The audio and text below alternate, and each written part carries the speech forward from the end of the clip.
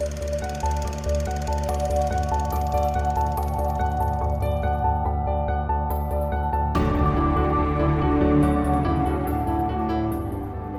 I'm Sophie. Hi, I'm Paul. And we are SP Film Viewers.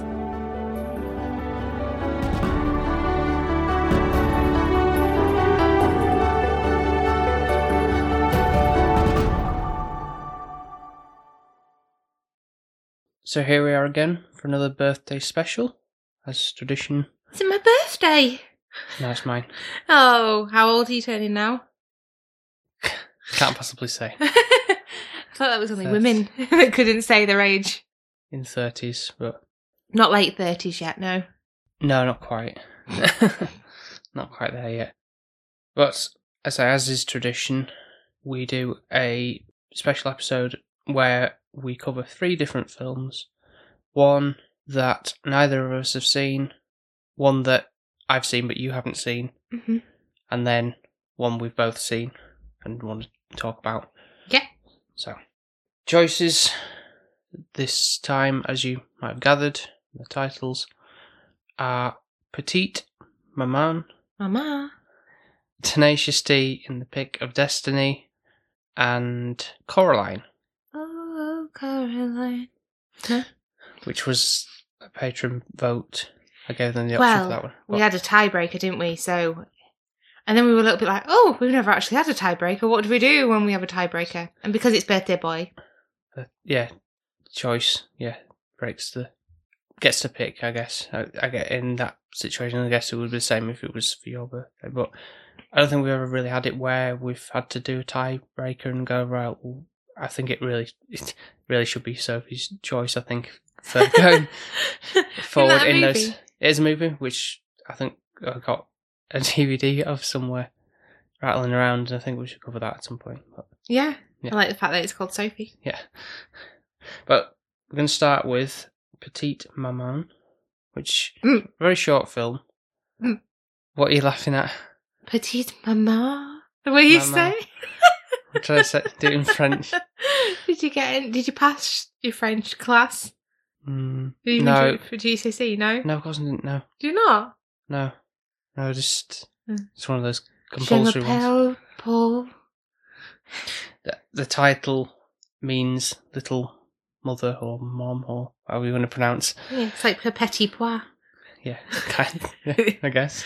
Small P. Yeah, that's right.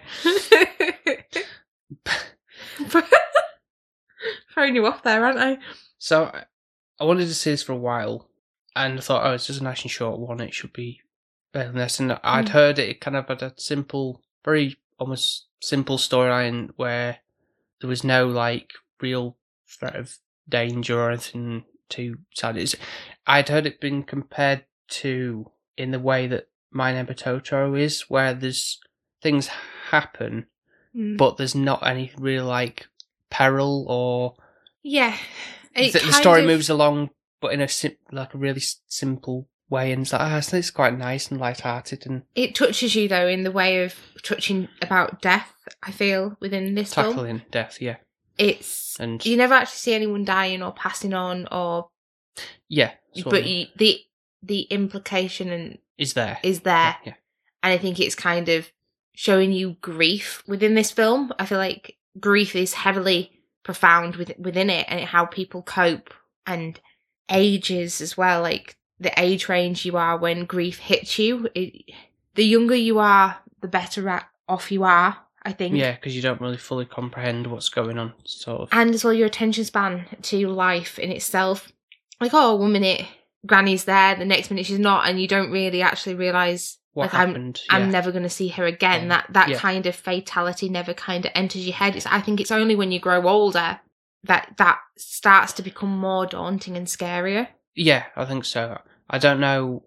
Obviously, it's maybe slightly different with animals, really, because obviously, like I say, a kid plays with a dog all the time, and then suddenly it's no longer around. Whereas grandparents, you don't see them as well, especially they live somewhere far away, or they don't live with you. I think it's when you see somebody daily that makes a massive impact on you. And it's opening up the scene where the little girl is like the mother's emotional support. Yes, that's really sweet and endearing. I actually saw a little bit of myself in this because I know as a family we've gone through quite a lot, and I think when I was a little girl, I used to be there for my mum a lot without me actually realising what I did. Only by watching this film, certain things kind of from an adult perspective clicked into place for me. Mm-hmm. And I think that's when you realise actually, yeah, a child is quite intuitive and clever to understand what somebody needs. Yeah, and yeah. they're so selfless in their act. Absolutely, yeah. And they don't really realise what they're doing. They just think, oh, well, she needs to drink. Yeah, simplest affection. Mm. And that's, so it's like, oh, it's really cute. And it's like, oh, bless you kind of thing. And it's really sweet and endearing. Yeah. And I think I've noticed as I've got older, my innocence has gone a little bit. People probably think, are you actually kidding me, Sophie? You're still very naive. But I used to be a lot more innocent and naive and sweet. And I think sometimes your older self becomes a bit more bitter and twisted. Even if it is, I still seem happy and go lucky, it still gets... Life gets under your skin sometimes. And I think that's how the mum's feeling, because she's, from what I've gathered, has lost her mum. Yeah. Like the very opening scene, you see the 8-year-old Nelly saying au revoir to all these people in the retirement home. Mm. And then she's going to each room, au revoir, and then gets to an empty room. I think, setting the tone of like, a grandma is there, the mum's there in the room, and obviously like, looking out the window and kind of feeling sad of everything. But this film really touched a nerve with me. I thought it might do, especially as I sort of vaguely knew what it was about. I tried to go in without knowing a great deal about it, although it was like a very simplistic story and told very well, might add. But and shortly. By that. But I kind of thought, assuming by the title, it was going to something to do with the mother thing, but I didn't know how much it would play into that. So I thought that you would probably connect with this film quite strong, because obviously you've got a strong connection with your mum anyway. So I do, and I think I've always been there for her, and she's always been there for me.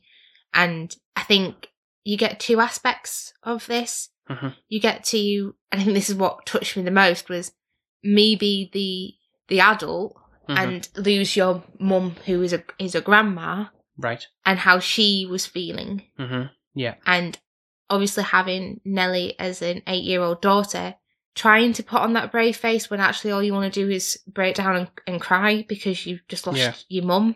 Yeah, it's so strong with the kids kind of thing, yeah. And then at the same time, Nelly knowing that her mum is just putting on a brave face, because children aren't daft. No.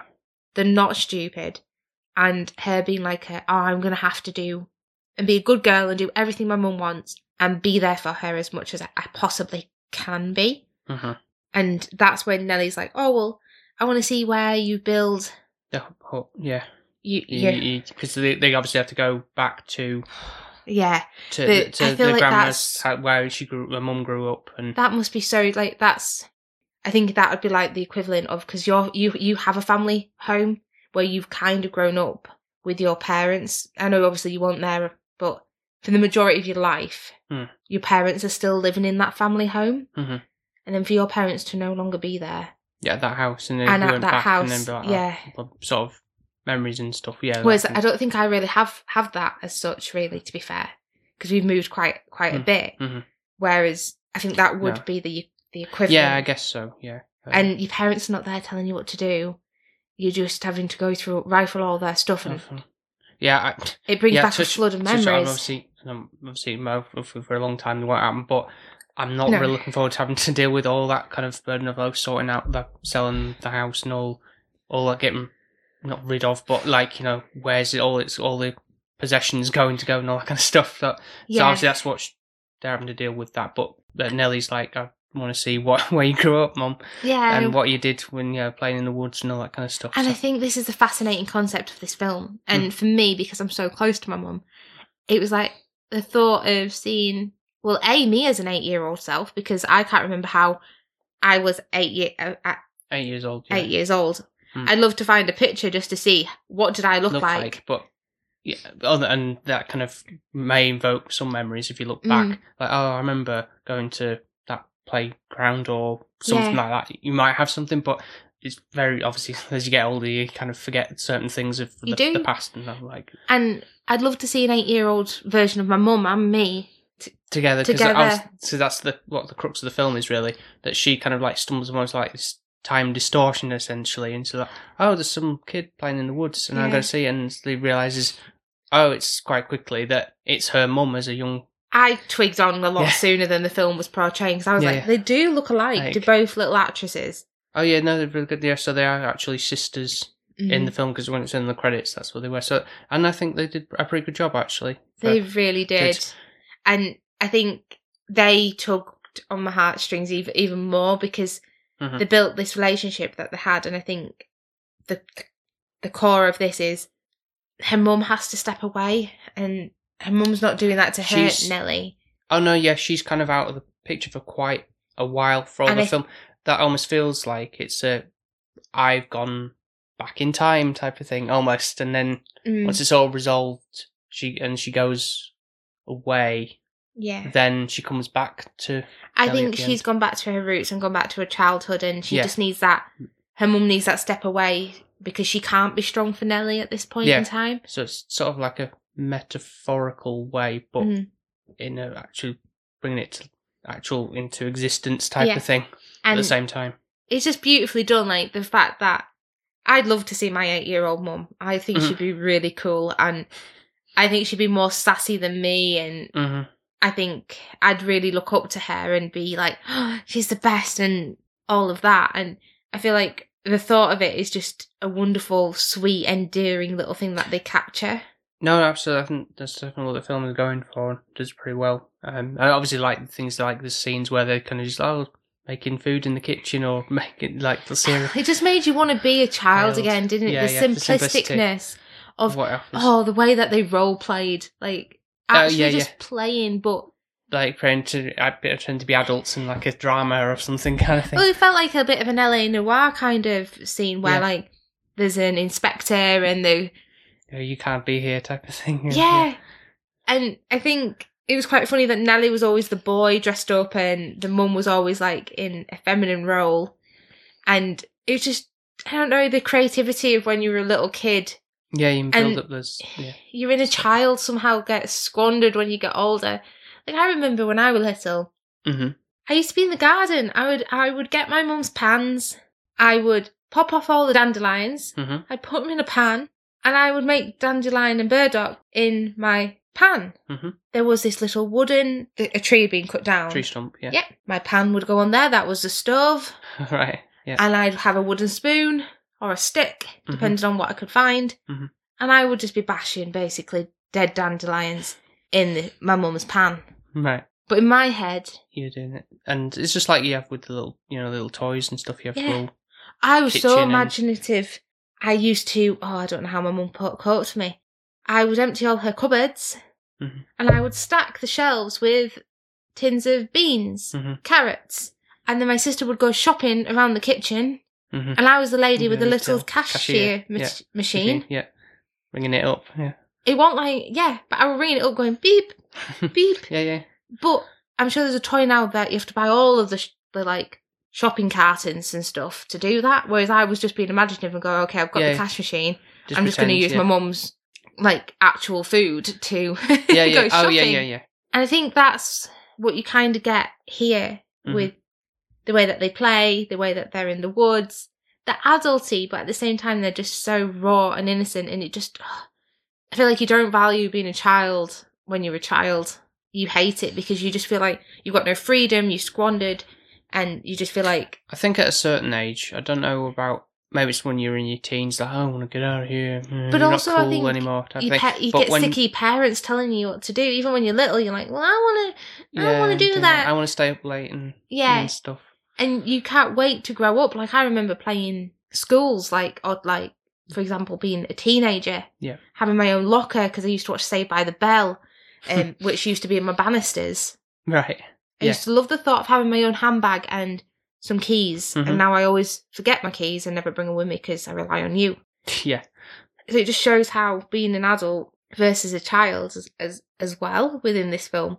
So for me, it touched on many different levels of how I was as a child, how I'd feel now losing my mum or my family, and how would I react to having to put a brave face on, and the thought of meeting my mum, even now, like the thought of my little mum being like my age and meeting her.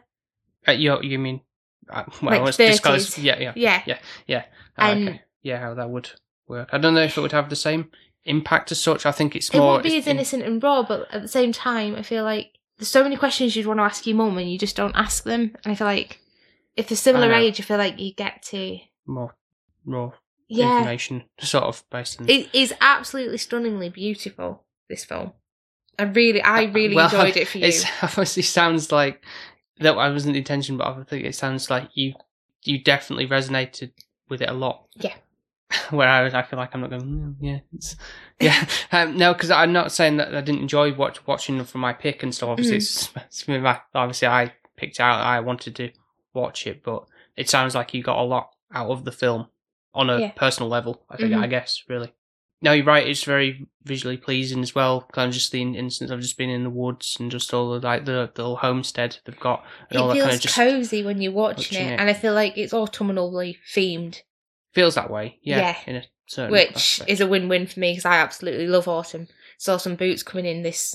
I know, obviously they're in July, but I can see the autumnal things coming in already. And I'm already getting excited for it. I think it's quite strange that obviously the mum's name's Marion as well, so it does feel like an old name for a young person. Yeah.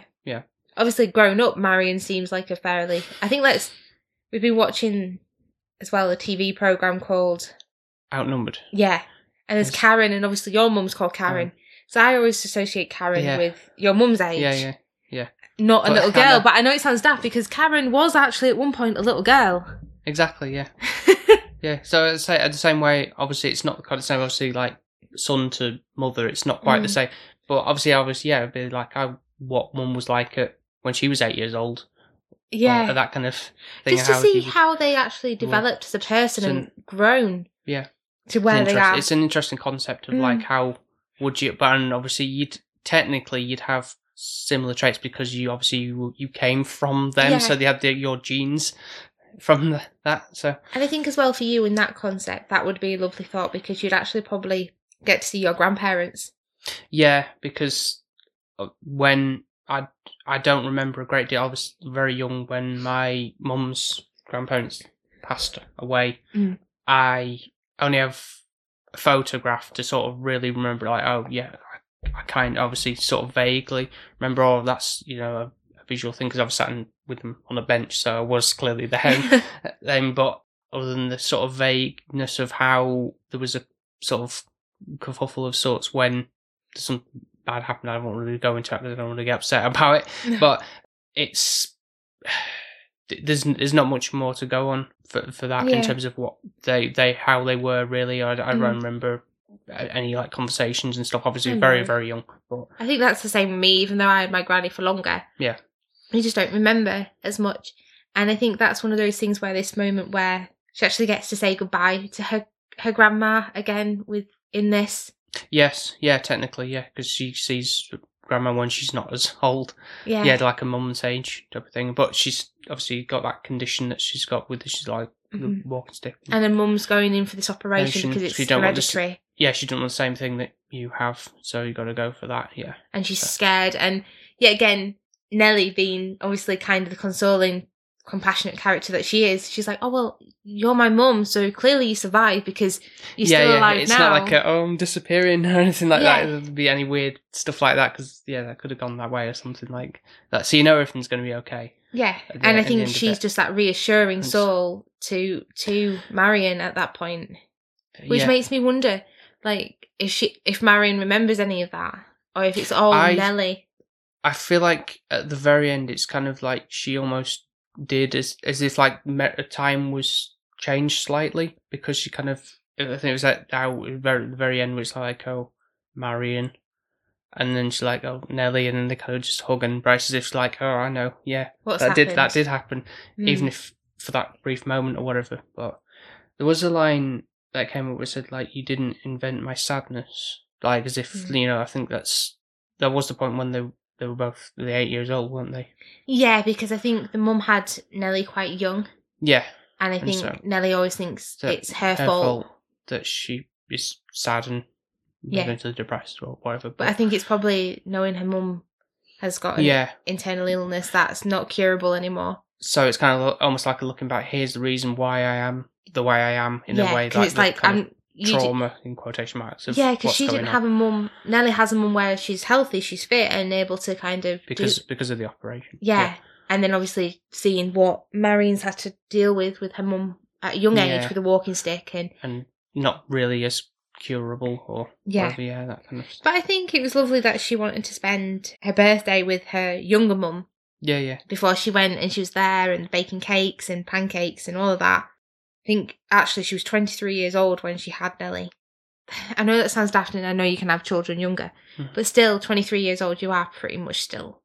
You're a child, you haven't got any crap together, have you? Like, you've just come out of uni or you've just gone into a job. You've not got much of a wage, you won't have a house. It's hard. Yeah, definitely. And you've got a child on the way and you're like, what the hell am I doing? The only other thing I'll touch upon is the fact that, like, obviously the father is kind of having to be around for Nellie. He's a bit of a spare peg, isn't he, though? Yeah, really. He's kind of not much involvement, but he's obviously got to be there, obviously, where mum's out of the picture, in a sense. So there's got to be some adult guardian to be looking out for. But initially, we were kind of like, I'm guessing they were. It almost was a brother and sister, or something in a way, but then it was like, he's the daddy. Maybe they separated or something. It wasn't clear that there wasn't really like a loving, bye honey, kiss you on the cheek. It wasn't really an endearing situation. I don't feel like Nellie was that close to her dad either. Yeah, so it's like, I'm lumbered with you, kind of. Yeah. And not mean this in a horrible way to my dad, but with your parents being separated, you do feel like that as a child, like you kind of get that vibe of like, oh, why am I with my dad this weekend? I just want to be with my mum or vice versa. And you get to a point of where you get a bit annoyed when you do get palmed from pillar to post. The other bit I've written down is just the silence of the film throughout. We don't have actually any music until one point. When they're like paddling across the lake to that pyramid. Yeah. It's got, it's like, oh, music. Yeah. It's daft though that you didn't actually I didn't realise there was a lack of music until I had music. Yeah, sometimes that's happened a number of times. I think it's in watching like other like Japanese films. There's obviously some musical stings like when action stuff, but for the majority of the time, there's not a lot of not relying on the music emotion here kind of thing that you must be feeling sad at this moment because the music's playing or whatever. But I do think this kind of made. I think I got to a point of where I was a bit whelmy pat when the music was playing and knowing that her mum was going for her operation and this was kind of the last time they were going to be together basically as 8-year-olds. Yeah, and last time, and then she gets to say goodbye to her grandma one last time. Yeah, where she drives off. But I never like saying goodbye because I feel like it's too final. So that's like a me thing. Like I'll never say goodbye. Yeah. Because I don't want that to be a thing. So I'll always say see you later or bye or I get not what you mean. Good bye. Good. Right. Okay. Is there anything else? Don't think so. I think that's it's quite a short film and kind of covered the most. Like you said, with the return, I want to see the house one last time because it's memories, isn't it? Yeah. And it's hard leaving them behind. Yeah, you can take them with you. That's the good thing. As long as you have positive ones, of course. When we moved into here, I cried because obviously we shared a house with my mum at that point, and that was kind of like my family home. Yeah. And I found that really hard, even though what I was moving into was so much better. It was just because that chapter was closing, and I think that's just what makes it challenging and upsetting because you feel like that's finished in a sense. Yeah, but then you open a new chapter. Yeah, you do. And then the end. No, so like we've got performances all around, let's say from the two girls, which obviously if it was done in like obviously like English language film, where it's sometimes it's hard to pick up on obviously from different countries and stuff, like how are they, you assume they're doing a good job, but obviously it's more apparent if if they were speaking English, Yeah. then it'd be like, they're a bit weak in how they're coming across. But from what I can tell from the two of them, they're doing a pretty good job of, Well, acting. the emotions were, and even when they were pretending to act like when they were playing, it seems to be quite involved. And no, I think they did. Good job. I think if anything, the dad just annoyed me a little bit, but I feel like he was. That's just his role to be like that. Yeah.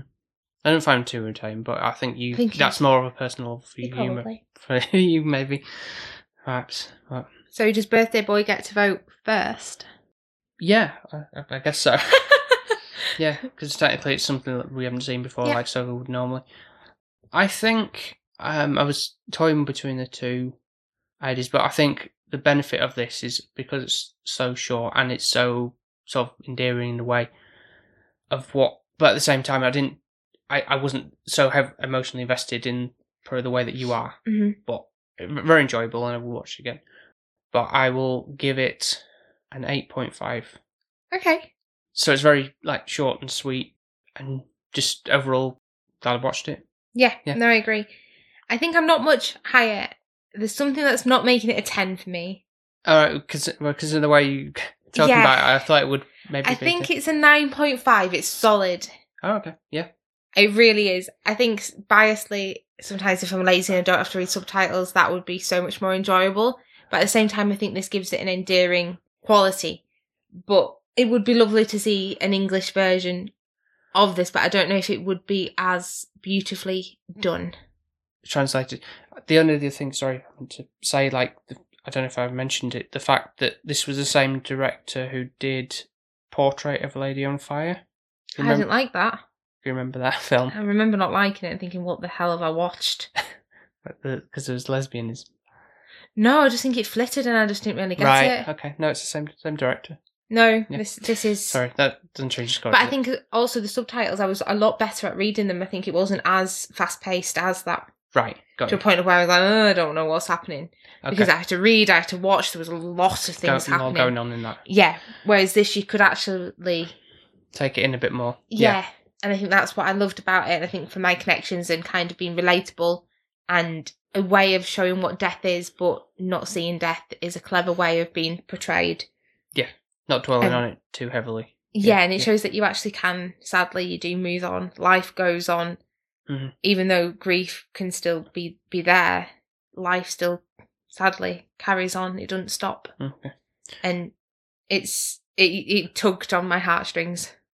So it's a 9.5. 9.5. Yeah. We'll move on to the question. Do you think if there was more content, i.e. if the film was longer than the runtime, do you think there would be there's more to tackle here, or do you think it's a good length? I think, maybe length. I think it's perfect. Perfectly, yeah. I really enjoyed it, and I think I got everything out of it. The ending is a little bit Oh, is that it? Kind of. Yeah. Would you want a bit more there? Do you think that would? It would have been nice to see. And I know you're like, oh, Sophie, why do we have to always have it? They lived happily ever after. Yeah. But just a little bit more, them going back home, being a little bit more stabilised or something, or Nellie playing with her friends or something. Just having something with a bit more than just sitting on the kitchen floor. But it still works well. But I won't think it needs to be that much longer. It'd be like a sake of 5 minutes. Because the film it didn't reach the hour and a half mark. It's That's fine. 70 something minutes, so just hour and 15, I think. Brilliant. Something like that. Yeah, there's nothing you can think of. Do you think there would be? I don't know, but obviously I went through a sort of different experience of it than you did, I suppose. But I'm just curious to what would make it a 10 for you, really. But I guess you don't have a definitive answer. There's just something just not quite there. I think it's me being lazy and not wanting subtitles, and I know that sounds really bad. Okay. I think that's one of them, and I think just the ending, maybe a little bit more. Okay. Even if it's driving off out of... Yeah, just everything's going to be okay type of thing. Yeah, more of a sort of closure that way. Yeah, instead of just okay, that's it. Yeah, okay, right, okay. So but fine. Apart from that, probably more watches, it could become a 10. Yeah. Quite easily. Same for me, it could potentially go up, but I think there's more of a connection that you have with it than... Yeah, I really enjoyed it. Thank you for picking it. No, you're welcome.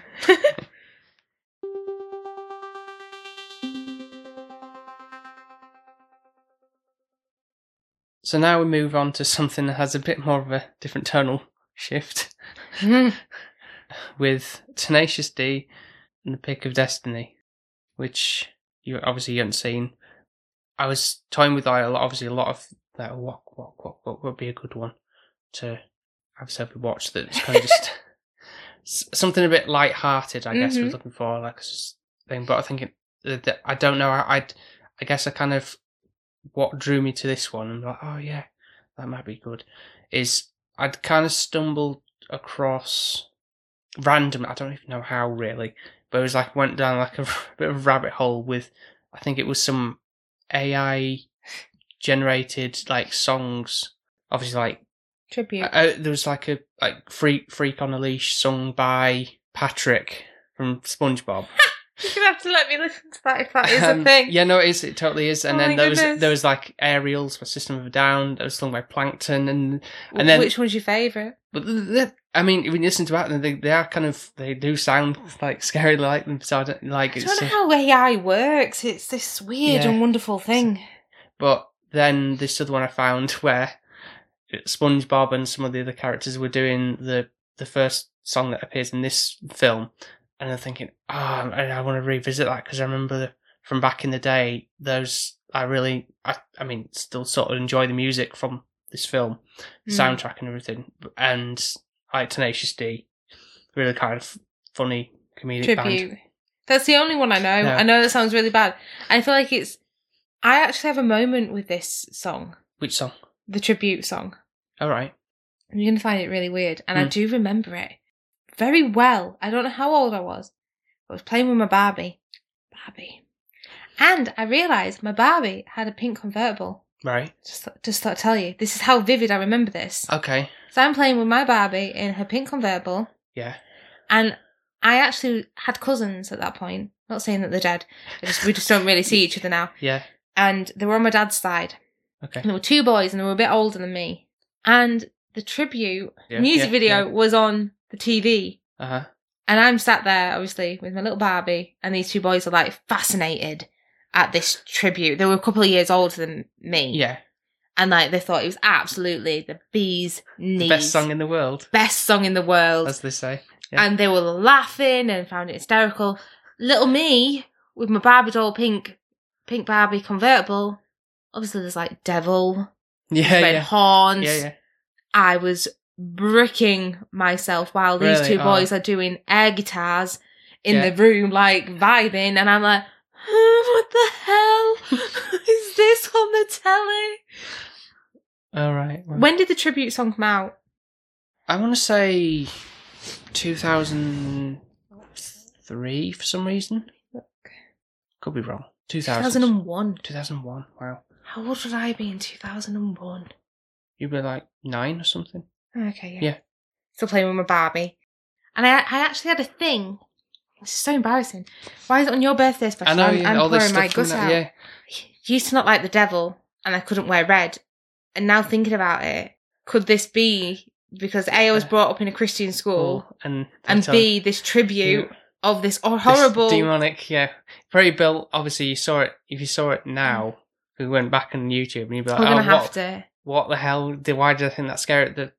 I've said that about like, I'm going to have a tangent here, but like with Men in Black, and I remember something that really scared me. But I look back, like, why did I find that scary? And I think you have these things that you kind of remember again back to the childhood thing that you kind of triggers something sometimes when it's like, what the hell? And it's weird that 9 years old, when we were just on about being 8 years old, and I can remember being 9 years old watching that video with probably they were about 11. The boys were, so that for them that was quite awesome. Yeah, rock and roll. Yeah. And I'm like, I don't even know why I'm on my own with them at the moment. I don't even know where my sister was. But weird that so when we put this on, obviously I love Jack Black now. There is no problem. Like him in Holiday is absolutely you amazing. You actually said like what year this came out. It was 2006, and you looked that up and you were like, oh, that was the same year that Holiday came out. He looked exactly the same, and his persona and the way he was acting was the same. It wasn't like School of Rock. I think in School of Rock he's a bit chubbier. I think he's a bit thinner in this, isn't he? Yeah. Yeah. And he's just Jack Black. He is... anything he touches is gold, basically. In a comedic sense. Yeah. Yeah. Like, and that for me to say, That is high praise, I suppose. Yeah. he is up there. Like, he's the best comedian. I love him. Mm-hmm. Like, he's not even annoying. He's just, that's him. And he's fun and boisterous and like, if I met him in person and he was boring and dull, I'd be very disappointed. I just feel like that is him. He's got a sense of humour.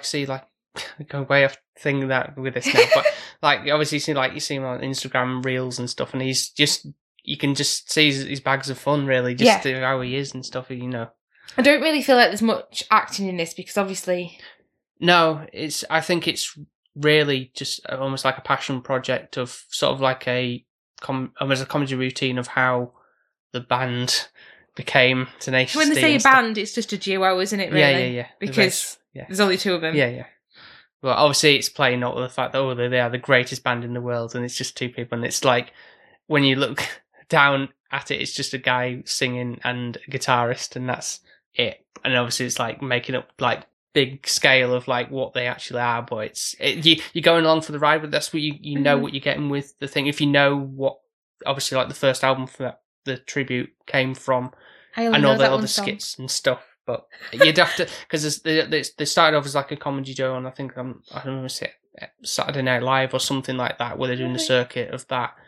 And if you listen to that first album, there's kind of skits that are included within that, and it's kind of like they're playing off each other, just like, you know, like we come on, dude, we've got to be doing all that kind of stuff. It's quite funny. So yeah, have you listened to that? And got a lot of things to do and take on after this, haven't we? Yeah. Well, the film itself, anyway, it was such a blast to revisit it, and it still holds up. And especially for me, particularly, like the songs are still really solid, and it's like, I remember this being like, we listened to the CD like with Alex and everybody. I knew you were going to say Alex, because this song was at our wedding, and no, the tribute was. Well, yeah, exactly. That's what I'm meaning. Not songs from this app. No, but it just makes you think that comes back, and I can just see you being little children again, basically rocking out to it, and it's just like in the car and everything. Yeah, pretty much. Yeah, and I think this kind of, for me, stems back to a little bit of understanding Jack Black as a person and how he was raised, what his Christian backgrounds were compared to him wanting to be like metal and godly and like kind of looking like he wants to run away at a young age. Obviously, I think this was dramatised in the film. Of course. I don't think he ran away at like 10 years old and never saw his parents. So. Yeah, there might be some truth in that, but obviously it's in like he's in the kitchen like with a metal t-shirt, the Sabbath t-shirt, and all of that. Yeah. But the dragon's balls ablaze and chopped his balls off with a long and shiny blade. To be fair, the casting of that child, oh my god. I feel like I've seen. I don't actually know. I feel like it was Jack Black had a child, and that was his son. That's how bang on it was. Yeah, very good. Yeah, look alike. But I feel like I'd have to look it up. But who he actually was, who the kid was, because he did like very much look similar to him. He did, unless it was like a cousin or a nephew or something. I don't know. It was perfect. Yeah, but obviously from the get go, with that song is like sets the tone of the entire film. But obviously, if you know what Tenacious D are about, then you kind of know that anyway. But so for somebody who hadn't really know much about the band, how did you find the whole sort of experience with going through it and like the songs themselves? Weirdly, some of them I knew, but didn't know. I know it sounds really daft, being aware of them, but not actually going, oh, this is on like my Spotify playlist. Yeah. Heard them somewhere. It's probably been when I've either been little. It's probably not at school. Oh, no, not your school. No, maybe not. But or my other bits is probably maybe Guitar Hero. That would be... Yeah, because the credits, you'd heard the metal. Yeah. That is on was it Guitar Hero 3, I think? Yeah. And I used to... I was constantly on that all the time. Yeah. That was one of the difficult songs. Which... Sarah used to love playing that one. It's kind of funny because despite obviously the fact that the sort of the whole jokey aspect of like, oh, we're the greatest band in the world, and obviously they take it super seriously, but the actual chord progression, even I remember that being quite one of like the back end when the songs are really hard, and I think there's actually some truth in that, like they're actually playing like really like complex They're riffs and stuff. amazing. They really are. And then the commentary and all of that within it. I think it shows Jack Black just really wanting approval from anyone and wanting someone to like him, and he's quite naive and gullible as a character, but just wants to do so well. So, like, for example, when he sees KG... Yeah, Cargas, yeah. He's absolutely smitten by him. He's like, you're amazing, I just want to be part of your band and want to be involved. And then he does so much crap for him because he thinks, oh, he's made it. Yeah. When actually he hasn't. Mm-hmm. And the whole story is about getting this pick of destiny because obviously it's the devil's tooth that makes you play. Yeah, these amazing riffs and stuff. Yeah. Which is a load of bollocks. Yeah, of course. But at the same time, you need a story, don't you? Yeah. Driving force and again, dramatising it all. Yeah. It's just funny, it's intriguing. You want to know, like, I think you want to know how it ends. You do, even though you're going on this like extreme story. Yeah. What my worry was at coming back to this, I'm thinking, is this going to be, especially more for you, like, are you going to find this really like cringy? I thought I would do because there were certain bits like the cock push up I've written down. Yeah. And I was a bit like. But actually, it didn't annoy me. I think because it was paced out between the film, it wasn't too bad. And it actually... I can't believe I'm saying this. Go on. It came into play. It was a valuable piece because at the end, his cock push-ups kind of helped. And I can't believe I'm saying that. But it was valid to be in there. It wasn't like just this, dumbass joke that's thrown in and not used. To get over again, yeah. I guess, and also like the power slide when they go out of the rock and roll. So it felt like they had thought it through. It wasn't just like, oh yeah, that's funny, let's just do that for no reason. I can't believe I just said that. But so I thought you were going to say like, I can't believe, because there's a couple of other cameos, but like Ben Stiller makes an appearance. Best Ben Stiller moment ever. Because he wasn't annoying. He wasn't annoying. He actually seemed like he could act, and he did a really good role. I was like, wow, okay. Yeah, see, like, it's like Adam Sandler being, like, not always... Adam Sandler still has his voice, that's the problem with Adam Sandler, and his face. Like, he can't get rid of that, sadly, can he? No, not unless he has a But Ben Stiller had long black hair. He seemed to really embrace the role, and he was only on for like a very brief 10 period. minutes. Yeah. And his lines were solid, and he seemed really, really invested in what he was doing. Yeah, I think they're like really good friends. Like, again, I think it's also that you have that work around with that. You're like, do you want to get involved in the film? They probably like cameos. There was like, I didn't notice from ages ago, but there was a very young, is it Amy? I never know how to pronounce her name. Amy Fowler, who Parks and Recreations. Yes. She's got the bruised eye in the restaurant. Did I point that out, or did you notice her, or was that me? I noticed it this time round because obviously back in the day I wouldn't have known. You wouldn't have known. No, but I was like, oh my god! And I didn't realise the age gap in between it as well. Like, for her being like obviously watching her in Parks and Recs, I've never really seen her younger self, if that makes sense in something. But I feel like it probably would have been around the sort of time in the 2000s, but it's... I think Parks and Recs just looks she looks older because of the character she's playing. Maybe, that's maybe it, yeah. Yeah. But it looks sort of different. She's like downtrodden, like a happy, she's she like looks a smaller as well. Sulkier face and everything like that, and there's a couple of other things like... I did think she'd have a bit of a bigger part, actually, to be fair. I thought she'd be coming back into play where Jack Black's character kind of, I don't know, there'd be a romancy thing. But it doesn't go down that path, which is actually not a bad thing. No, so I was saying about these little brief moments where they're just friends of the, do you want to be involved? And like, yeah, sure, whatever. Yeah. To do. What is nice is obviously KG ends up buying Jack Black his first ever proper guitar, and even though he's just spent all the rent money on that. Yeah. And then realising obviously his mummy's not going to be paying his rent anymore, and they're like, oh crap, we've got to actually graft and do some work and get a wage and be an adult. Mm-hmm. And this is when they kind of find out about the Pick of Destiny and go on this quest. Yeah. And I think what I really love about it is, I can't believe I'm saying this. Who am I? Go on. Is the story within it where it kind of shows you as like a book, kind of, in a sense, where like the characters and the knights, the chapters, yeah. And I don't know, it just feels like Jack Black is literally telling you he's reading you a story. That's what it feels like.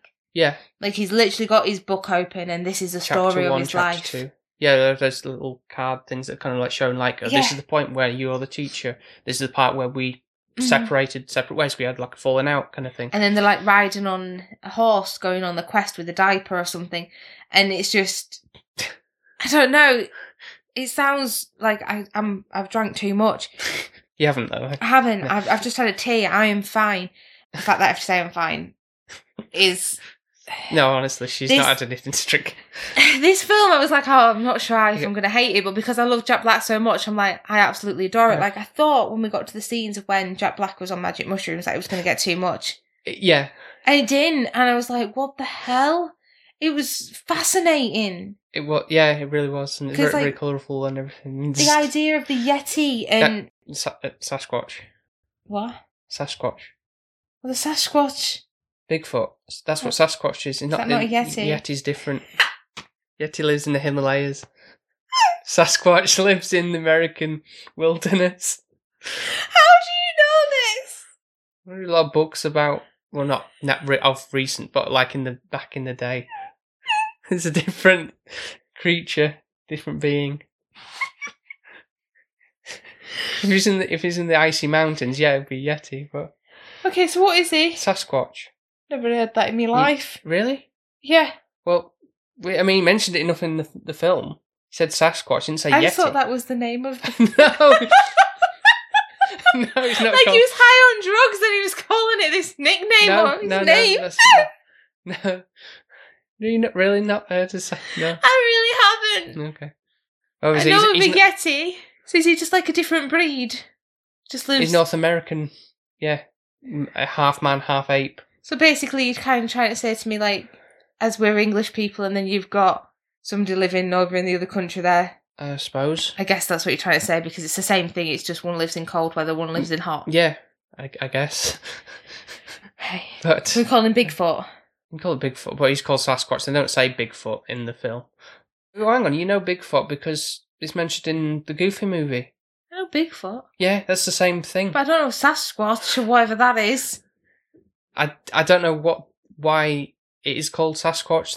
The reason, but it's that's the same thing. I just thought Bigfoot and the Yeti are the same thing. They're both big, aren't they? And they got. Anyways, right. Yes, you learned something there. Wow.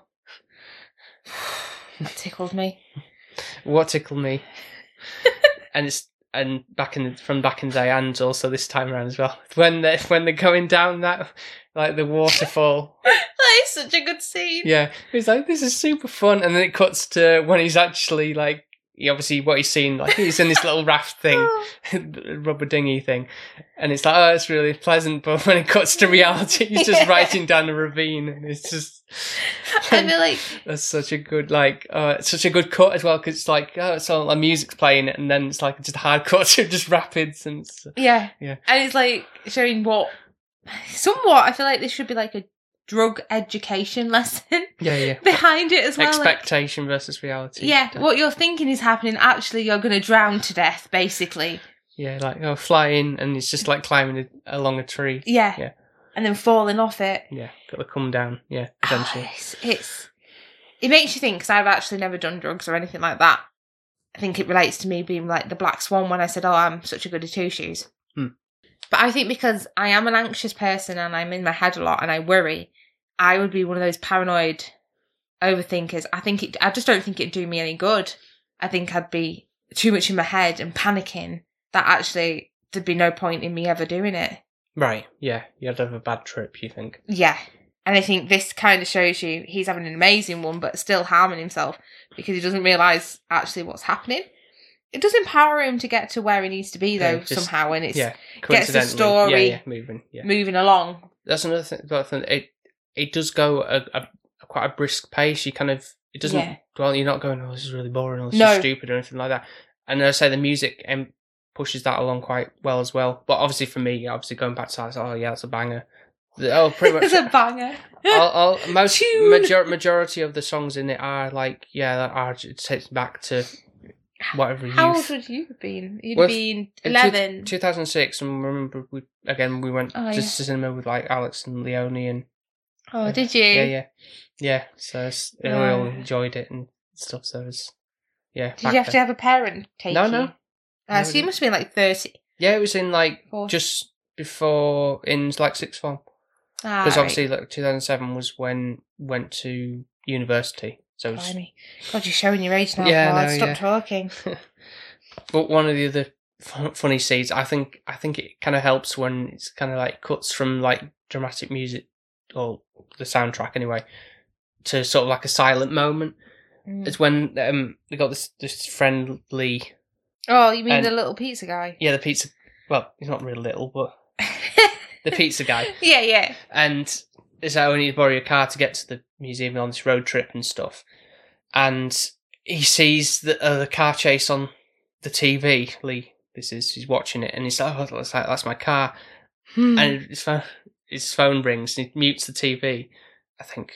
Yeah, he does. Because obviously there's loads of sirens. Yeah. So going on. Obviously you can hear him, like Jack Black's like, watching a movie or something. And he can see, and he can hear that when it cuts back to Lee on the phone. It's like, but he can see what's on the screen visually, but he can hear just a muffled like. It's like, that's interesting, but it's like, and you can actually see what's going on, but whether he's either just really dumb or.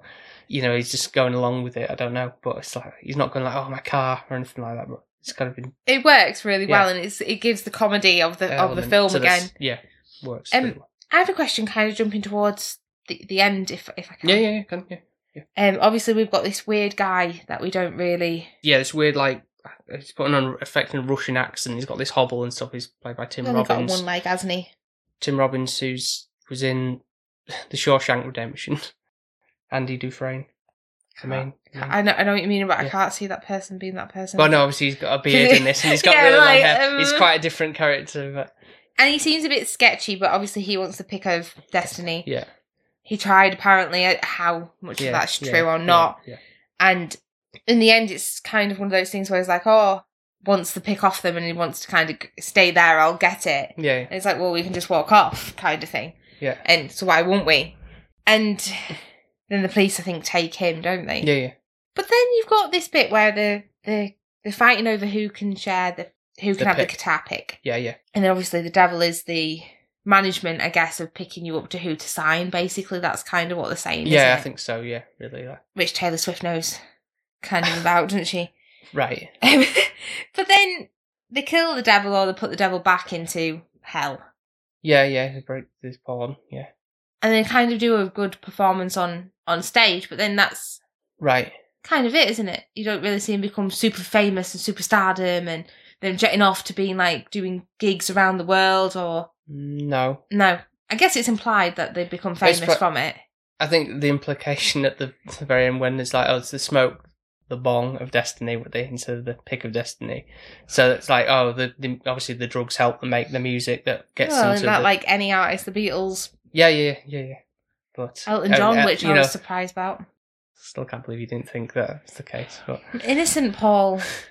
But obviously, I pointed out to you, that devil was Dave Grohl in costume. Yes, and I wouldn't have not noticed that until you said it, and then I heard the voice in that. But that devil, Dave Grohl played that devil that was in that music video. We're going to have to watch that movie. But in a slightly different costume, but it is him as well in that. So and again, he's good friends with Jack Black. So he scared me when I was 9 years old, Paul, your, favourite... Foo Fighters aren't my favourite band. Well, you really like them. Oh, they are good, yeah. But, you've seen them live. I'd like to think that, I've seen Tenacious D live. Have you? Yeah. With who? With Joe, brother. Was I with you at that point? It was a long time ago. And... To be honest, they were kind of not in particularly good shape. Not in the prime. Yeah, so it was almost after every song they had to take a breather. Aww. Bless them. So kind of it's not as quite the rock and roll metal thing that they're making out to be. Bless them, but it's still a good show though. Don't get me wrong, because obviously but yeah. I would go. I would go with you next time if you want to go. That is. But yeah, is there any particular standout tracks from the from this film soundtrack that you thought, oh, that's really good? Even if I did, I wouldn't know the names of them. Or well, okay, well, if you can describe like a scene where one played or anything. God, I think the ending really, and Against the Devil, and I really enjoy the Jack Black doing like the kind of like with his voice and the. Oh, you mean like that classical piece? Yeah, can't you see he's the man? That's one of the first ones when he meets KG. Yeah, and he's just ad-libbing and ad-libbing to it, and it's just like that's how Jack Black is. Yeah, and it's just seeing him like that is just that's a delight. Yeah, it is.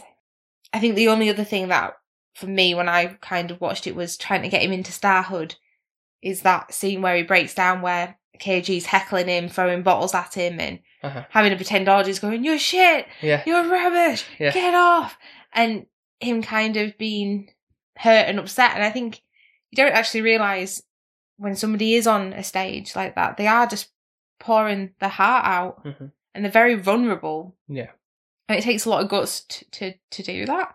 Absolutely. Yeah, I think that's what I noticed from that. But yeah, thoroughly enjoyed it. Which I feel like no pressure for me for my birthday. That's good then. I'm glad you enjoyed it, really, because I wasn't.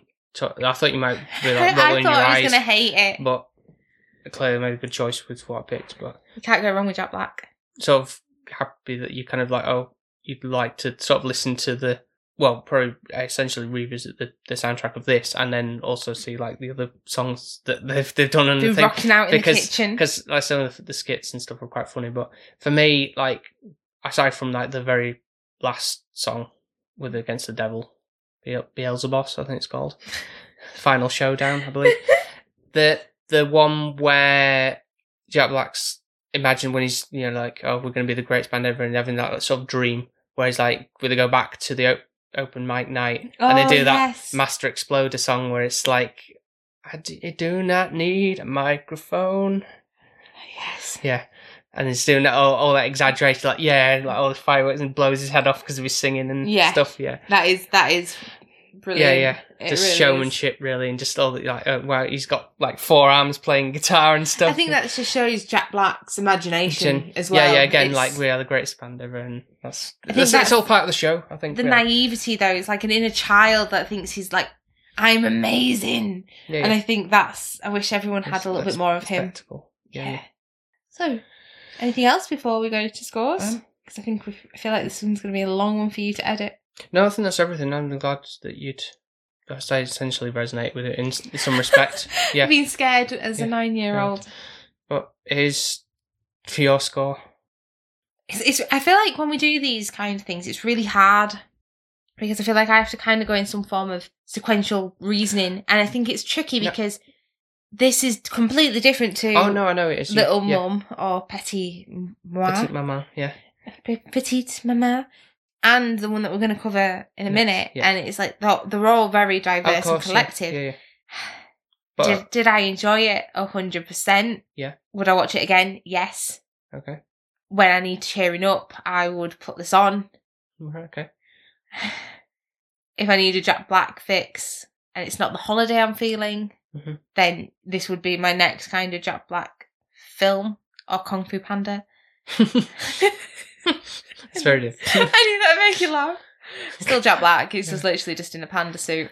It's like Donkey being Eddie Murphy. Not Be Kind, Rewind. Nice. I remember seeing it, but I've remembered it. Or High Fidelity, where he was in that. I remember that more. Yeah. I think Be Kind, Rewind, I wasn't. No. I don't know why. Okay. But anyway, that's bye. High Fidelity had John Cusack in as well, so. Yeah. 2. I'm torn because, like, we'll go with your heart then. What does your heart rock tell you? It's a 9. Why are you laughing? Because I wanted to give it an 8, But actually, I really enjoyed it, so I can't.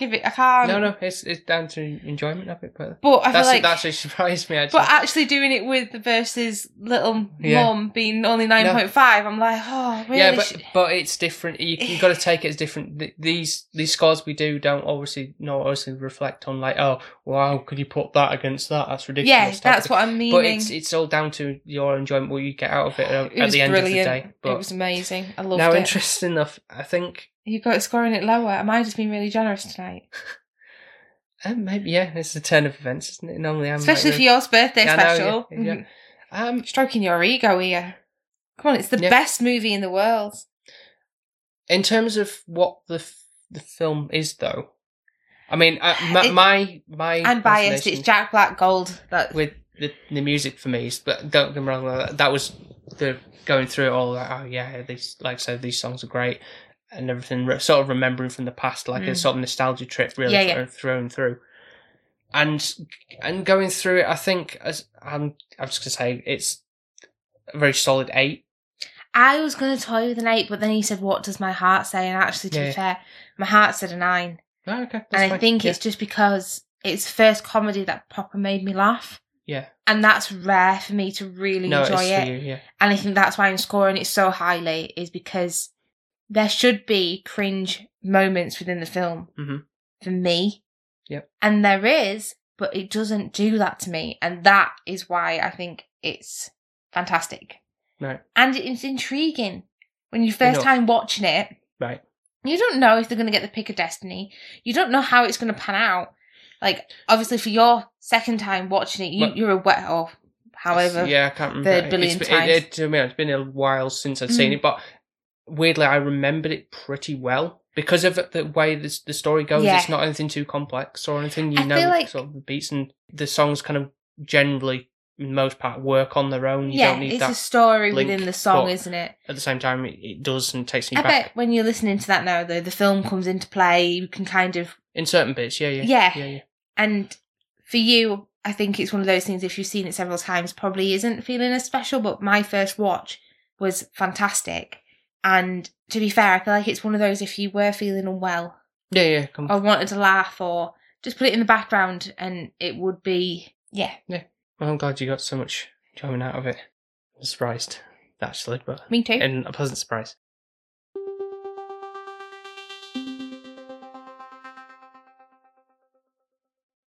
And last, but certainly not least, talking about the Patreon pick, Coraline. Caroline. Which I mean, obviously based on how the scoring was, as I said before, I was veering more to Coraline being the winner anyway, but it's obviously came to my hands and to sway that way. And to be fair, we watched both, didn't we? Because you said I'd watched Kubo, and I was like, have I? And and I think, to be honest, I made the right call with that, because I thought I would remember more about Kubo when we watched it. I think we've only watched it the once together, haven't we? And that was a while ago. But what some about reason, I've seen that so many times. Have you? Yeah. I feel like have I seen it once or twice? Maybe 3. This might be the third time. Yeah, I think so. Yeah, so I remember watching it with Mum as well. I think we did one other time. Because I feel like this one kind of is a Halloween vibe. It feels like it does say and tell me off. It's a bit Tim Burton-ish. Well, you say that, this is annoying that people associate, Tim Burton did Nightmare Before Christmas. No, it was Henry Selick who directed this one. He was the man who obviously was behind the stop motion element of all this. So where does Tim Burton come from then? His involvement, obviously, with maybe the designs and stuff. He did do a stop motion in that Frankenweenie. Years and years later, and Corpse Bride, obviously. Those are. I always think Corpse Bride and Nightmare Before Christmas are quite similar, though. To be fair, because they involve dead people. No, I think just the design, the way it's. That's why I always think, it's Tim Burton. Yeah, it's Tim. And anything dark. Yeah, and of that caliber, yeah. You just, I'm sorry, the fact, you just do. But even when this came out, it was back 2009, I believe. Was it uni, second year of uni? big into animation. Obviously, I was doing a course on it and everything like that, and learn about this film coming out. Oh, that looks interesting. I like stop motion and the craft and everything of that. And it's look, like I say, like it's like a dark fairy tale. And Paul loves anything dark. And twisted. Yeah.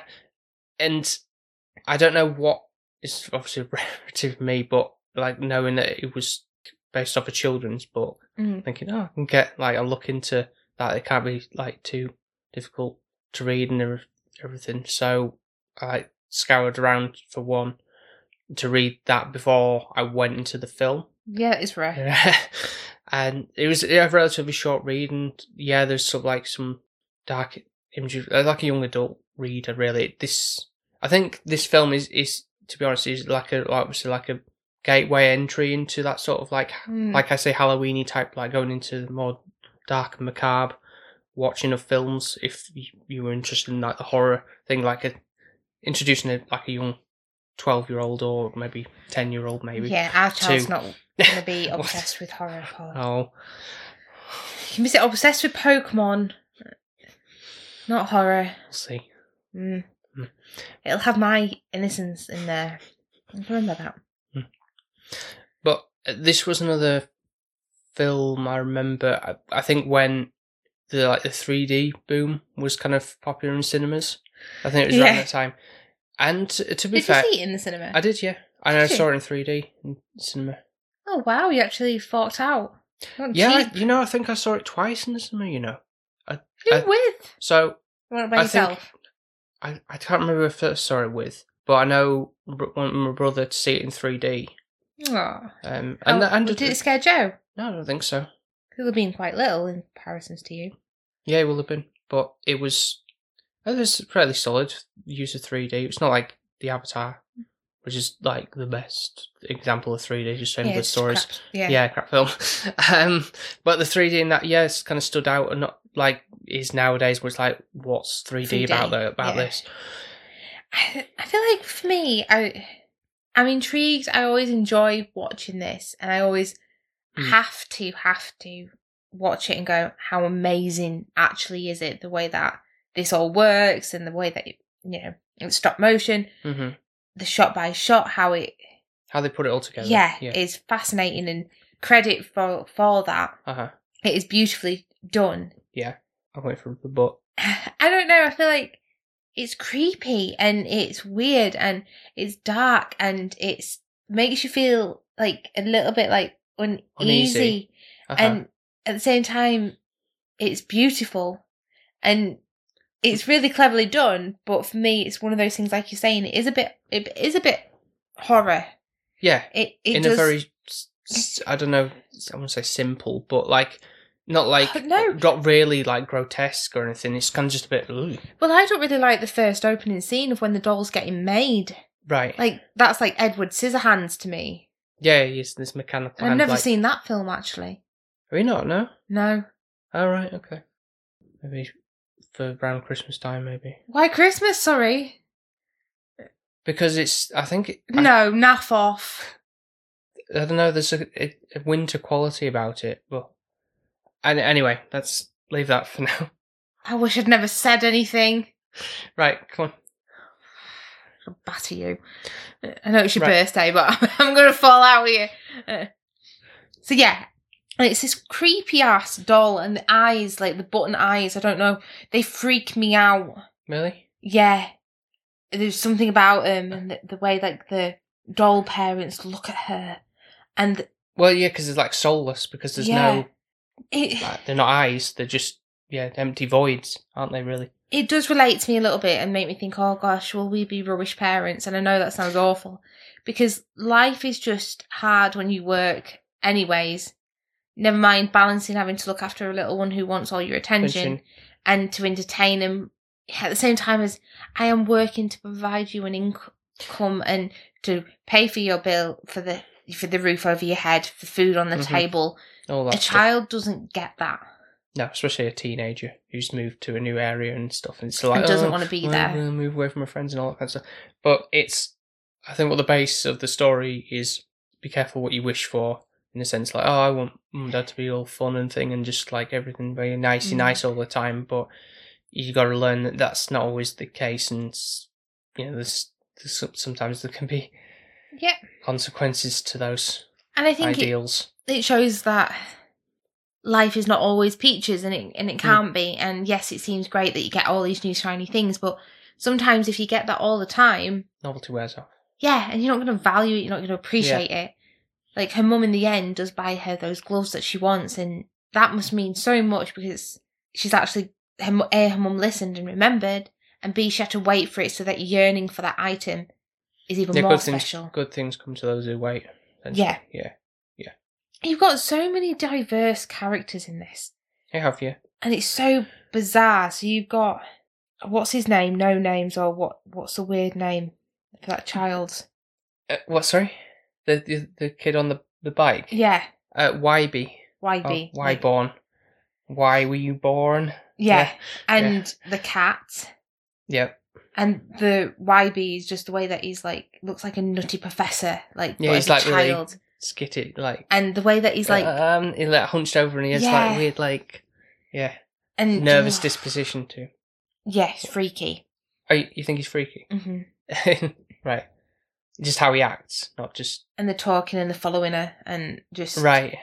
The look of him, and I think because he's hunched and he's like this with his arms all the time, it's like picking up those slugs and everything. Yeah. Right. Okay. And then especially when they have him in the doll world, where his mouth. Oh yeah, so yeah. Like a bit like the Joker, isn't he? Basically, like ends up having smile lines. Yeah. And I don't know. There's just something weirdly sinister about the whole. No, it's absolutely meant to be that way. And me being me, I'm not a sinister person. You really like this kind of dark essence and the essence of the darkness. And I'm like, I just want a little bit of happiness in this, you know. The only happy thing is that she's got a yellow coat on and blue hair, like, so she looks like the sky. But everything else is quite dreary. It's rainy all the time. It's like it only looks colourful when she's in like the doll world. Obviously, that's the point of it, to the sharp contrast to what everything's boring here. But when you go to the fun side, it's all nice and it's all warm and cosy. And what a sheep thinks, isn't it? The grass is always greener at the other side, and normally it's not. Obviously, like things from different from the book. The fact that this is Americanized, obviously, I think a wider audience appeal really, because the book is set in English. It's English anyway. I don't understand. They've stolen our language. Why does it have to be like we have American voiceovers? I don't know. Sometimes it's always Americans, and it's like, why? There is so many other countries in the world. Why does it have to be Americanized? When did they become the country that has to be followed? Well, that's where the money comes from for the Hollywood and stuff. Really, they got the budget to do it. So, but no, see from the studio Leica. Is this like their first outing? And for me, this is like, if you remember, like how Toy Story was like the big thing for Pixar, and the story in that comparatively in that sense, like it's quite how Pixar have started, and then how they are now. The technology has advanced so drastically. I'm going to say like the story is great in Toy Story, but the visuals on it look a bit ropey, I have to say. I don't think Coraline has that. No, because it's almost timeless because of it being in the stop motion format, and there's no digital upscaling. It's like you say, like that. If you think about like how Shrek is, you put that in 4K or whatever. Yeah. It's just just cleaning it up a little bit under the rendering. But with this, as I must say, I don't know if you can vouch or you're on the same weather. When we're watching the 4K version of amazing. This. You could, like, say, in that first instance where you see the hand and the stitching the buttons, you can see all the fibres on the thing. It's, like, so sharp and pinpoint, and everything look just, again, the colours on it vibrant when you get to those scenes later on. And I think that was the difference with Cubo, not meaning that in a bad way. It lost that a little bit for me when I was watching it. How do you think? It felt like, part of it felt like it could just be not a stop motion. Like, obviously you've got some... Yeah, right. Not as much as Coraline. I seem to appreciate the stop motion a lot more in Coraline. Because that's where the starting point, that's what they're focusing on. There's some digital effects, obviously, like when the house sort of like disappears into that white area, because that's like showing they can't go beyond the realm of the area. But I think Kubo has a lot more CGI effects. Which are not actually just stop motion. I think there's some elements in it that still had to be that way, but just briefly back to the point of like why it looks so good and still holds up, especially with 4K, because of it being a physical entity of stop motion. That was like mastered from just a recording. It's obviously just moving the camera. That's actually like just like a normal studio, like live action thing or whatever, as opposed to it's just on a computer, just hit 4K render and it's done, and it's just upscaling it in that sense, so it looks much sharper. More the lighting is accurate to what it is right there, if that makes sense. In the room, it does. And all that kind of stuff. So it really stop motion is one of the most beautiful ways of doing anything. Like, it's time consuming, but it's when you do it right, like this film does. It's beautiful. It's so good, so good. Sometimes I was watching it thinking, like with the mice jumping. How. It's so mind blowing, like how those things obviously in sequential, because it's on like doop doop, and they're just up and down, and squashing, stretching, and going around in a circle, and all this simple things like when pouring, like say you destroy one and the sand comes, it turns into a rat, and the sand comes out, pours out, and that's not very stupid. People are like, oh, just pouring sand out, but things like where's all these the hand getting involved in this, like inch by inch, and just how many shots per frame is being taken for this to actually move. And I think Kubo, I don't really analyse that sadly, whereas this with Coraline, I do think Kubo, for its story and kind of, it's not as dark and gritty as this one. I feel like that one. I think this is probably why Coraline is something stands out a bit more for you. 100%. And obviously the fact of how, for Coraline as well, and you've made a joke about Caroline, because the other adults keep getting her name wrong, calling her Caroline, they're not paying attention to her, you're not listening to me. It's kind of like she's just, she's just a child. She's just... oh, you're not, not to be taken seriously, and all this kind of stuff. And so I do think it's a bit of a daft name. I've not heard Coraline. Sorry, anyone who is called Coraline. If you are called Coraline, just let us know, or if you know somebody who is. But I can see them common occurrence, because I always think of the new 1975 song, Caroline. And that pops into my head every time I hear Coraline. And I kind of feel like, instead of singing Happy Birthday on you, I'm like doing a post, I want to put that on, just because it's like quite funny, because through the film she is getting frustrated. Constantly correcting. Adults, which you shouldn't have to correct an adult. But I say the other characters are obviously quite colourful as well. You've got Mrs. Spink and the two actresses. I can't remember the names. But, and then you've got the weird and wonderful guy that lives... Mr. Babinski, who's... with the mice and everything. And I think it's quite sad at part of it, because her parents are kind of fobbing her off on the neighbours, because it's like, oh, we don't have time, we've got to work, we've got a deadline. Go see what your other neighbours are up to and everything like that.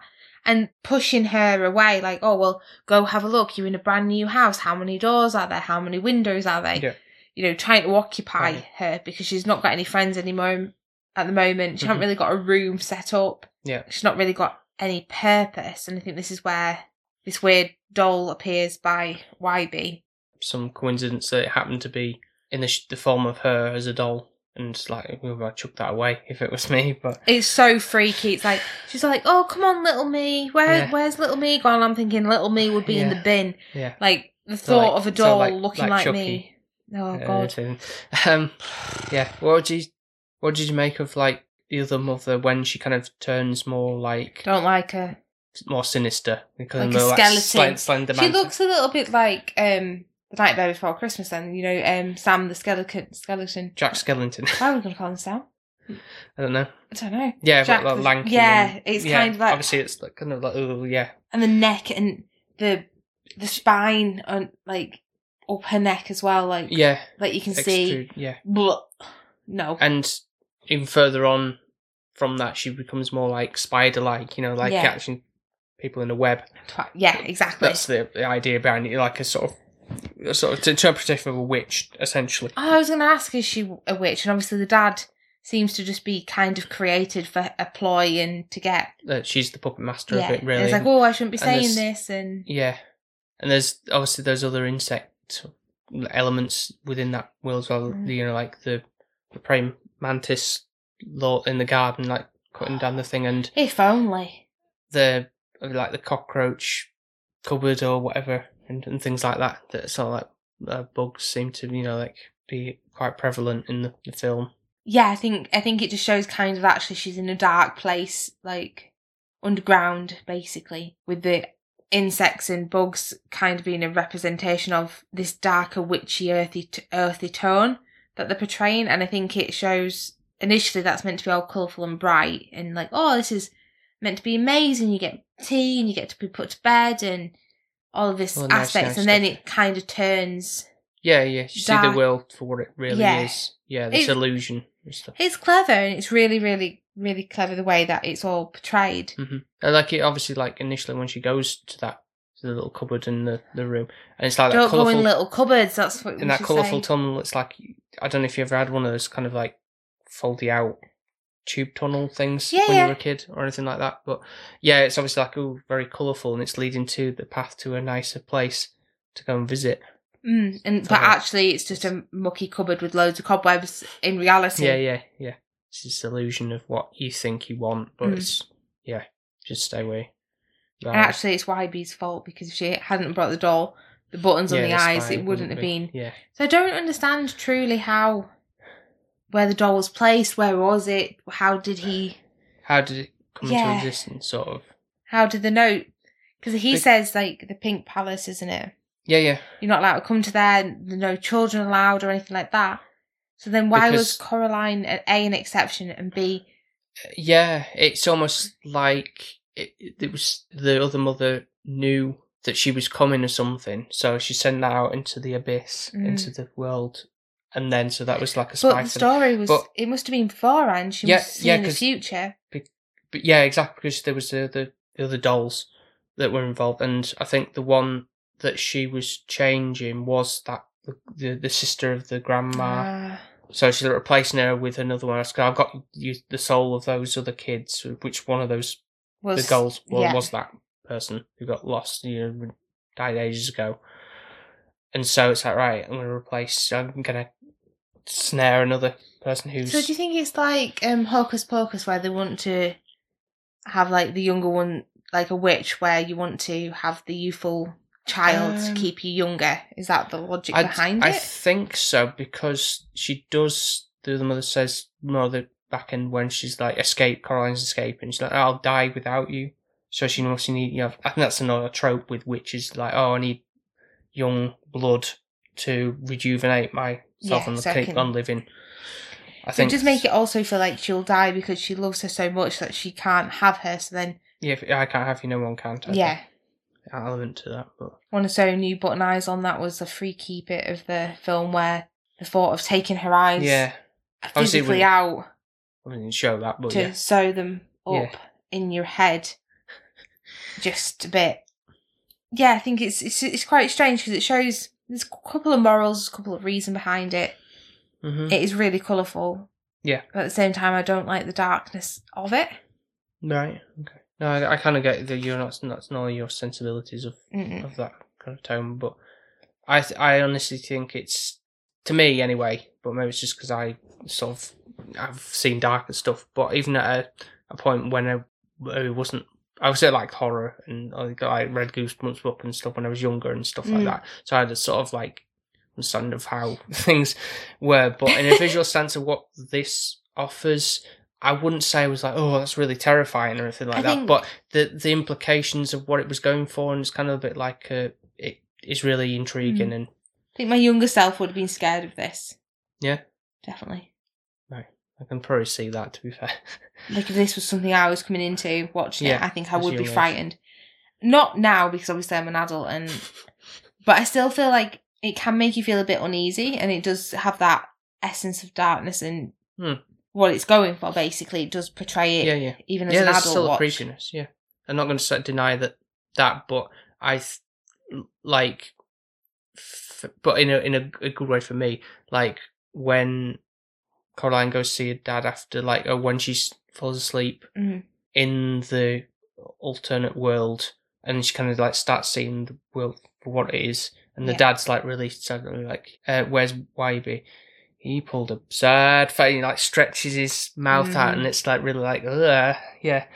But in a way that's kind of, like, not, like, really grotesque or anything like that, but it's still kind of, like, unsettling.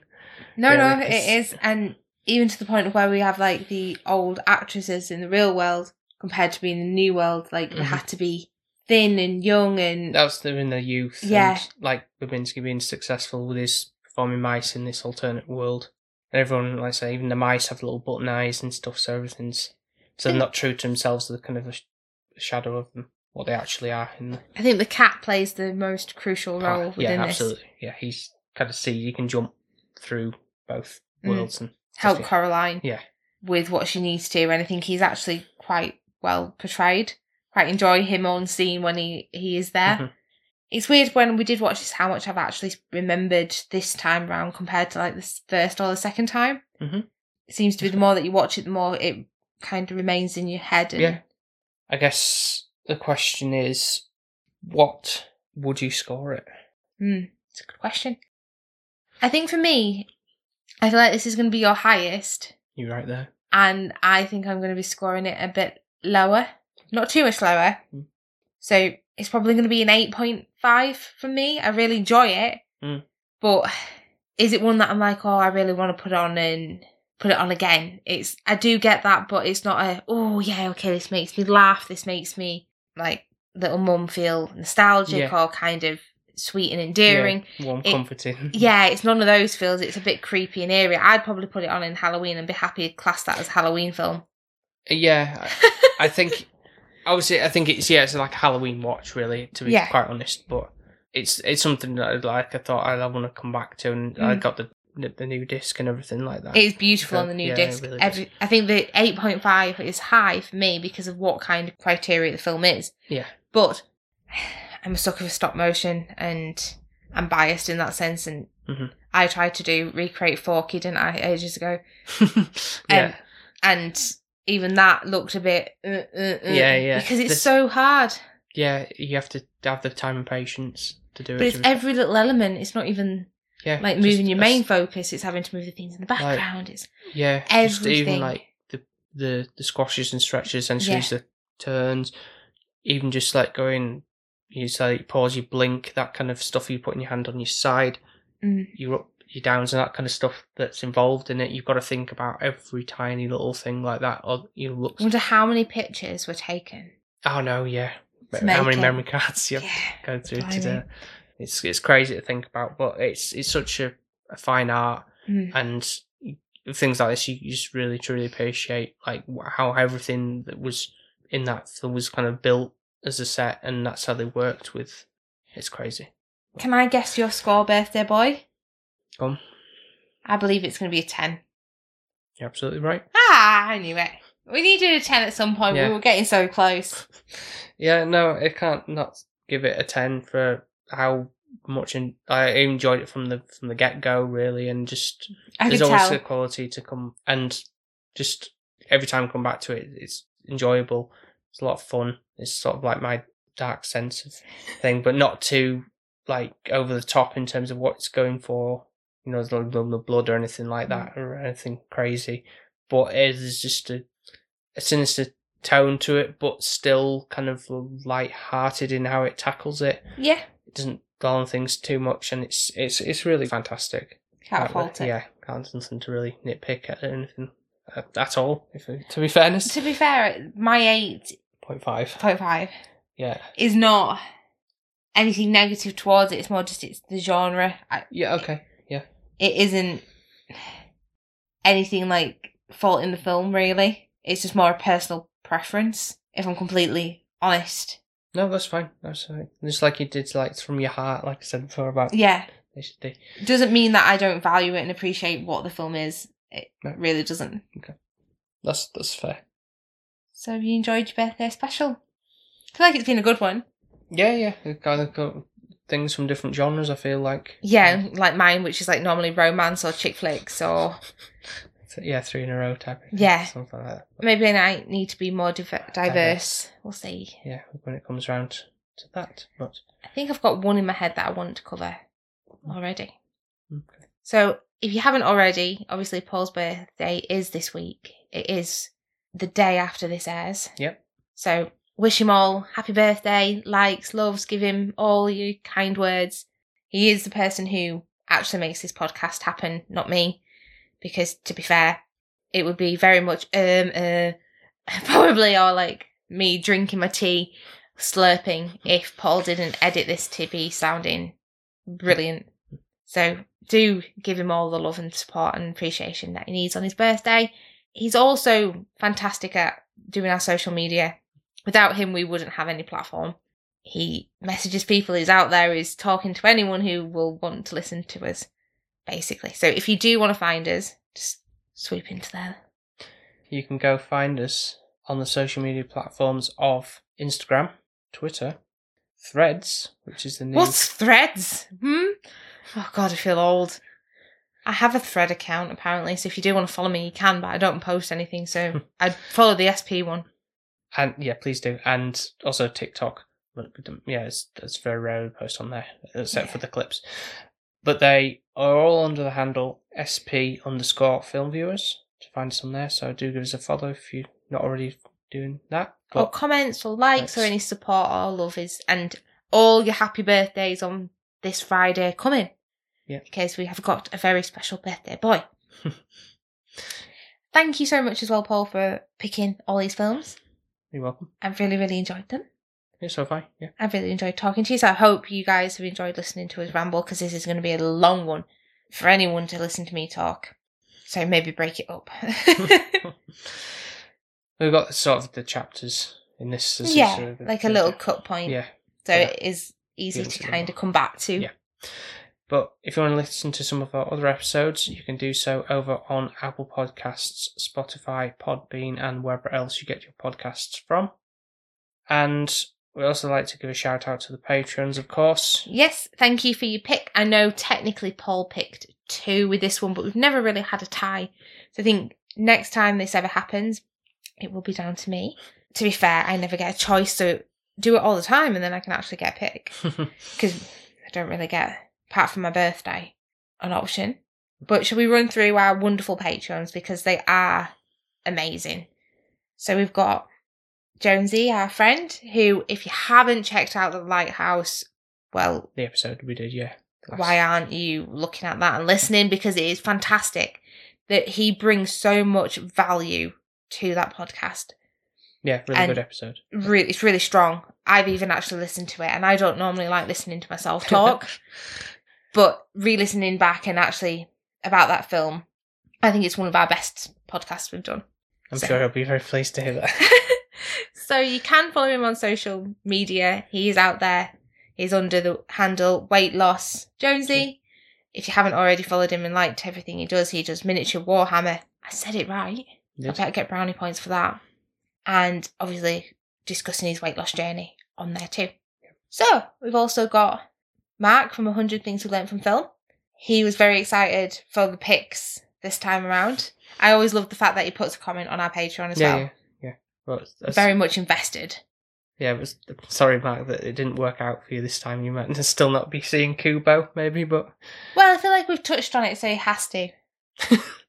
Yeah, be like, what the hell? Why is it Coraline? Yeah. Anyway, yeah. It's still worth a watch, I'll say, for you to Kubo, but it's definitely not as strong as Coraline, I'm going to say. We've got my lovely mum. Mm-hmm. We have Ben, who is still on his travels somewhere, I feel.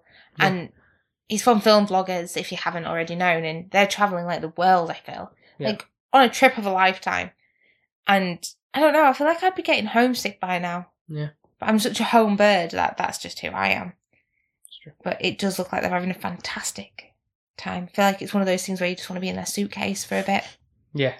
Isn't it some of the countries they're going to? Yeah, it looks really fun. And lastly, we have... Nico. From The Good, the Bad and the Weird podcast. Yeah. And now the fact that I can say that, because I know what The Good, the Bad and the Ugly is. And he credited me. He appreciated the fact that I sat through that 3-hour-long film. And, you know, I'm applauded. So, and he also said that we should check out the actual, the good, the bad, and the weird. We should. Because he said that there'd probably be things you like, but some things you probably wouldn't like. So it'll be sort of maybe like an interesting reaction from it. But I don't think it's as long. As long as it's not as long. Is it? I'm guessing it's. I don't actually know what's involved in it, so we'll have to actually read into the synopsis to see. But yeah, it's funny that we keep saying their podcast and we don't even know what the film is. Since we're a film podcast ourselves. Still many to see. Yeah. To be fair, growing and learning together, aren't we? Yeah. Well, that's it for this episode. It's a wrap. Thank you for listening to all the way to the end. Another year older, Paul. Yeah. How you feeling? Bones aching yet? Not quite. No? Well. Still a spring chicken? Yeah, I think so. Yeah. You're not too shabby. Thanks. Well, I hope that you have a wonderful birthday. Hope you've enjoyed talking to me. Yeah, of course. And always do. Hope you enjoy editing it. Maybe not so much that, but... Yeah. And we'll post loads of pictures of birthday celebration boy. So thank you very much for listening to this episode once again, and we will speak to you next time. When Paul's another year older. Speak to you next time. Bye now. Bye. Bye.